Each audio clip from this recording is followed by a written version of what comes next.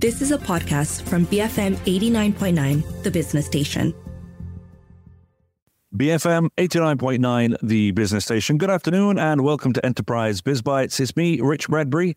Okay, let's get started. The small and medium enterprises, SME landscape in Malaysia has seen significant changes in the last 20 to 50 years. And during this period, several economic, social, and technological developments have influenced the growth and the evolution of SMEs in this country. This year, as Malaysia celebrates her 66th year of independence, we'll focus our discussion on the integration of environmental, social, and governance, ESG practices, for SMEs and how it will affect or benefit those businesses and this nation.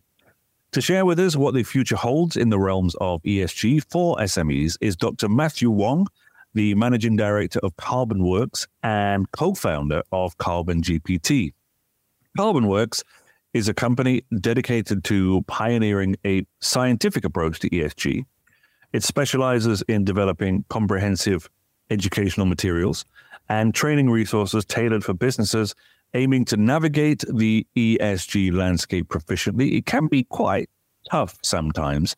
A significant facet of its expertise lies in recognizing carbon as an emerging asset class within the ESG arena, ensuring businesses harness its potential to pave the way for a sustainable future. Carbon GPT, meanwhile, is likened to an AI-powered chief sustainability officer. This advanced AI is designed to be your right hand in sustainability endeavors, from crafting comprehensive sustainability reports to precise carbon accounting. Carbon GPT delves deep to provide actionable insights tailored for business, especially in fulfilling sustainability requirements. And if you have any thoughts, you can get us on our U-Mobile WhatsApp number. It is 018-789-8899, or you can get us via X. We are at BFM Radio. Obviously, I want to welcome to the show Dr. Matthew Wong, the Managing Director of Carbon Works and co-founder of Carbon GPT. Matthew, hello. How are you? Hey, Richard. Thank you so much for having me here. I'm doing fine over here. My pleasure. Thank you very much for taking the time out and joining us today. Let's start with something fairly easy then, and fairly broad. For a start, how has the ESG landscape in Malaysia evolved, and how do you think SMEs here are adopting to ESG practices? I think for starters, SMEs in Malaysia are increasingly recognizing the importance of ESG practices, while larger corporations have been at the forefront of ESG integrations. SMEs currently are just catching up, understanding the sustainable practices contribute not just to the global goods, but also their bottom line. Yeah. And what do you think is the significance of ESG in the context of business practices then? How are ESG factors relevant to the sustainable growth of SMEs in Malaysia? So ESG is not just a trend, but really a fundamental shift in how businesses should operate. For SMEs, it really means resilience, future-proofing their current operations and tapping into a growing market of conscious consumers. We are talking about behavioral change in our younger generations. And in the Malaysian context, with our rich biodiversity and cultural diversity, ESG practices can be a unique selling point. We really have to leverage on our natural and human assets responsibly for improving our competitive advantage. And just to kind of spin off from that, would you say that people of a younger generation are more aware and are more firm in their commitment to ESGs than perhaps somebody who's a little bit older are? Yes, I believe so, because when it comes to the younger generation, I feel that they are more conscious and aware about what they believe and what their purpose and mission are.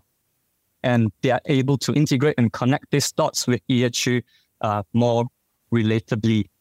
For example, if you care about climate change, you would naturally talk about environment in the E as E part of the ESG.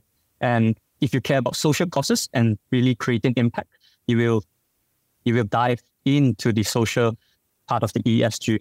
And hence, I believe that, the younger generations, that definitely plays a huge role in this. Okay. What do you think that are the key kind of ESG challenges facing SMEs currently? And what are some of the practical steps maybe that SMEs can take to incorporate these practices into their operations? Okay. I think you brought a very good point over here, Richard. So to me, as a person who has been working in the sustainability ecosystem throughout, I think ESG currently, as it is too prohibitive. What do I mean by that? Prohibitive in the terms of knowledge barrier and also resources. It is too difficult when it comes to the barrier of entry to get into ESG. And sometimes SMEs think that it costs, hence it is prohibitive. But there is 6 steps that SMEs can try to overcome these challenges. So first of all, always learn about sustainability and understand how it impacts your business. Second of all, assess your sustainability performances. Then identify and engage with your stakeholder, meaning your investors, your customers, even your employees. Then we talk about actionable insights, actionable things like making a sustainability commitment, setting a target for yourself and measure your progress along the way. Finally, report and communicate with your stakeholder. Okay, so these are all good things for me and you to be talking about and saying, oh, you should be doing this and you should be doing that. Do you have any examples of SMEs that have effectively integrated these principles into their business model? Anything you can talk about? Certainly, there are really numerous SMEs in the sectors ranging from agriculture and manufacturing that have been adopting ESG practices. For instance, you have people like BGBG, where they have been championing social causes. You have Picha East revolutionizing social and food industry. Oslico really creating social entrepreneurship impact in the Asli community, and people like Reef Check that are bringing and raising the awareness for coral restorations. These are fine examples of Malaysian entities that are pushing the boundaries and envelope of ESG. A minute ago, you talked about it being prohibitive. How do you think these SMEs in Malaysia can balance the goals that they have in mind without putting a strain on things like their finances and without their human resources? Because it can be difficult for them, I'd imagine. It is definitely. Thank you for the question, Richard. I think you brought up a very important point. I personally think it's about smart integration. SME can really prioritize their ESG goals that align with their business model, really, because there's really so much to cover in ESG, and leveraging on government grants or incentives aimed at promoting sustainable practices. I think that is also a fine example. Collaborating with NGOs or institutions that can offer trainings and resources on sustainability. And finally, I think aligning your company's ambition with global goals such as the Sustainable Development Goals, SDG, developed by the United Nations. That's also a good way of approaching it. Let's just go back to some of those incentives or support programs then, particularly here in Malaysia. Off the top of your head, what are these incentives and these support programs that we could talk about?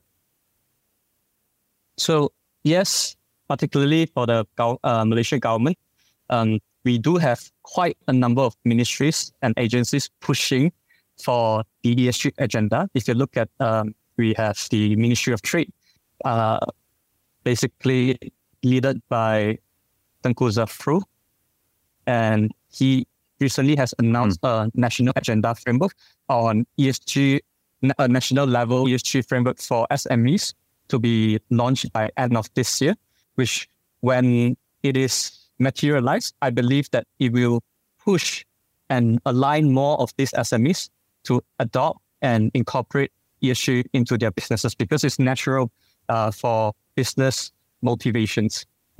Secondly, when it comes to incentive, our agencies such as SEDA has also pushed out incentive to incorporate renewable energies for SMEs and corporations to adopt a zero capex scheme to help them incorporate more sustainable energy approaches in their business strategy. Yeah, and all these incentives are aimed to reduce the initial costs associated with integrating ESG into their operations. Right. Now, just before we head into a break, I've got one question for you before we jump in. If we look at how things have been over the last few years here in Malaysia, we've had floods, we've had landslides, we've had haze, all of these issues, environmental challenges that Malaysia has had. How do you think SMEs, can help to help address some of these issues? What can they do on the ground, apart from changing little things? What else is available for them? And it's an interesting topic because many people, including SMEs, they don't consider physical risks when it comes to ESG, which is a very big problem. So when we talk about climate change, when we talk about ESG, the ultimate goal is to really contribute to the bigger picture. How are we able to make an impact in changing all this physical risk? So as a fine example, 2 years ago, we had a terrible flood and it hit us so hard and so fast that we did not have the capacity to react to the disaster. Hence, it really severely damaged our economy and infrastructures. So I think this is what ESG is all about, right? Creating an economy that is more resilient and creating a society that is fairer.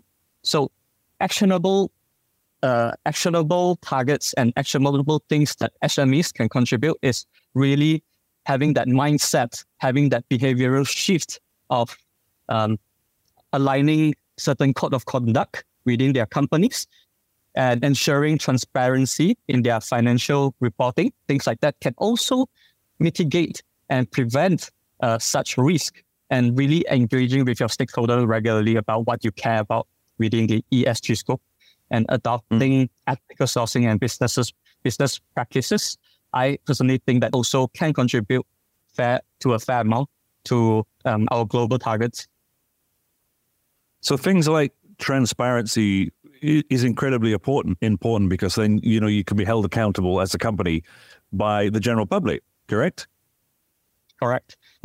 Especially with the corporations, this has been a debating topic across the especially listed companies because they now have compliance and guidelines to follow with transparency and accountability, which most of them think is very unfair to be taking in account accountability and responsibilities for things they do not emit for example, their emissions. And unfortunately, in my opinion, when it's unfair for everybody, it becomes fair. And we have to start to think that we live in a bit bigger society where we have to start thinking more of a collective mindset. And SME is just part of it.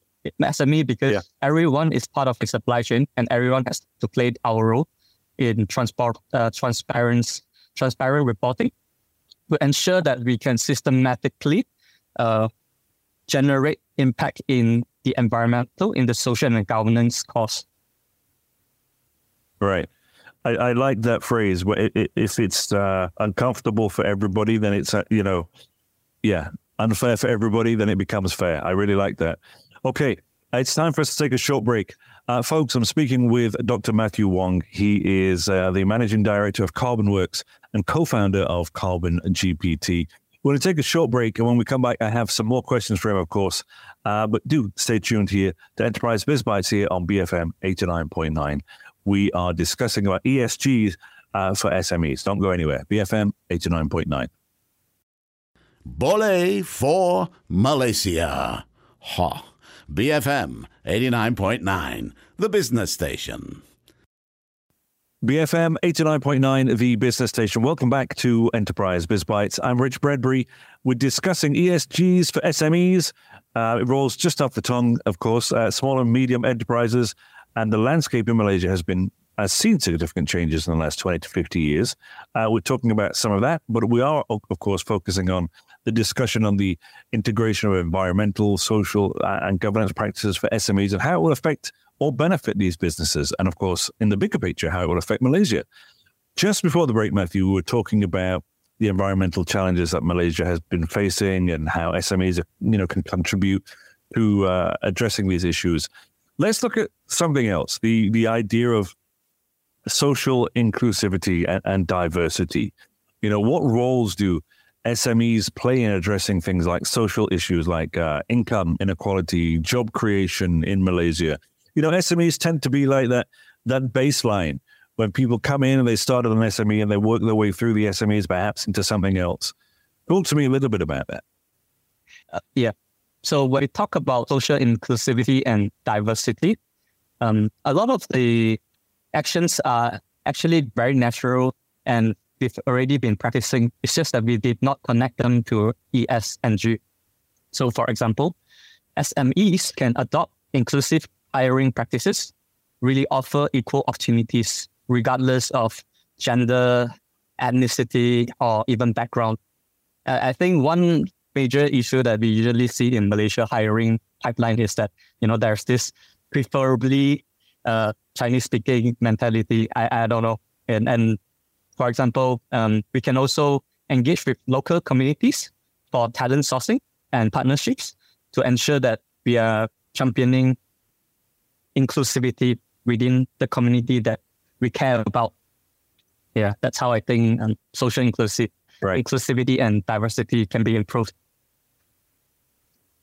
And what governance practices should SMEs adopt to enhance things like transparency, accountability, ethical conduct? So when it comes to governance practices, for example, you have got to ask yourself, is gender diversity important for your board? Is sustainability and environmental issues important for your board? And be objectively sit down with your board of directors and have it written down in black and white for your policies and ensure that are you able to meet your target, within the range of years that you conduct your businesses. And making sure that all these policies are clear when it comes to the code of conduct and convey it with your stakeholder and ensure that all these bits and pieces are accountable. And finally, engage with your stakeholder regularly so that, we are monitoring and ensuring that we are on track to our targets. And when it comes to ethical sourcing and business practices, I think it's very important that we always have that in mind, that we are not just working for our shareholders, but also our stakeholder, meaning that people, for example, like your employees, your clients, your customers, the people who you affect within your business circle are equally addressed. Yeah. I mean, we mentioned it before, accountability, stakeholders, and we talk about these SMEs that, are trying to do one thing and move along. When it comes to things like, the measurements and reporting, are there guidelines or rather frameworks already in existence that SMEs can use to kind of benchmark their efforts? So very good question, Richard. So that is why I mentioned that ESG can sometimes be prohibitive because of all these 100 to 200 pages long guidelines and standards. So let's take a step back, right? When we talk about ESG, a lot of the time, the things that we can immediately do without exhausting a lot of our resources is the SDG, which is what we call a global goals. It's not ESG per se, but it's a global goals where we can connect a lot of our business activities with.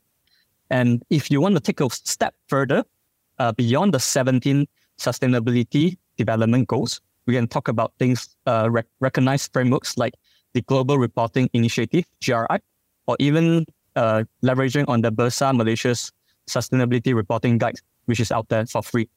And ensuring, and also beyond that, we have to ensure that these reports are regularly audited and stakeholders are regularly engaged to ensure that they provide insights into enhancing our ESG performances. So earlier we were talking about government incentives and support programs by, the Malaysian government. Do they play any part in encouraging ESG adoption for SMEs? And are there any legal or regulatory requirements that Malaysian SMEs need to adhere to in terms of ESG reporting yet? So, thank you for the questions, Richard.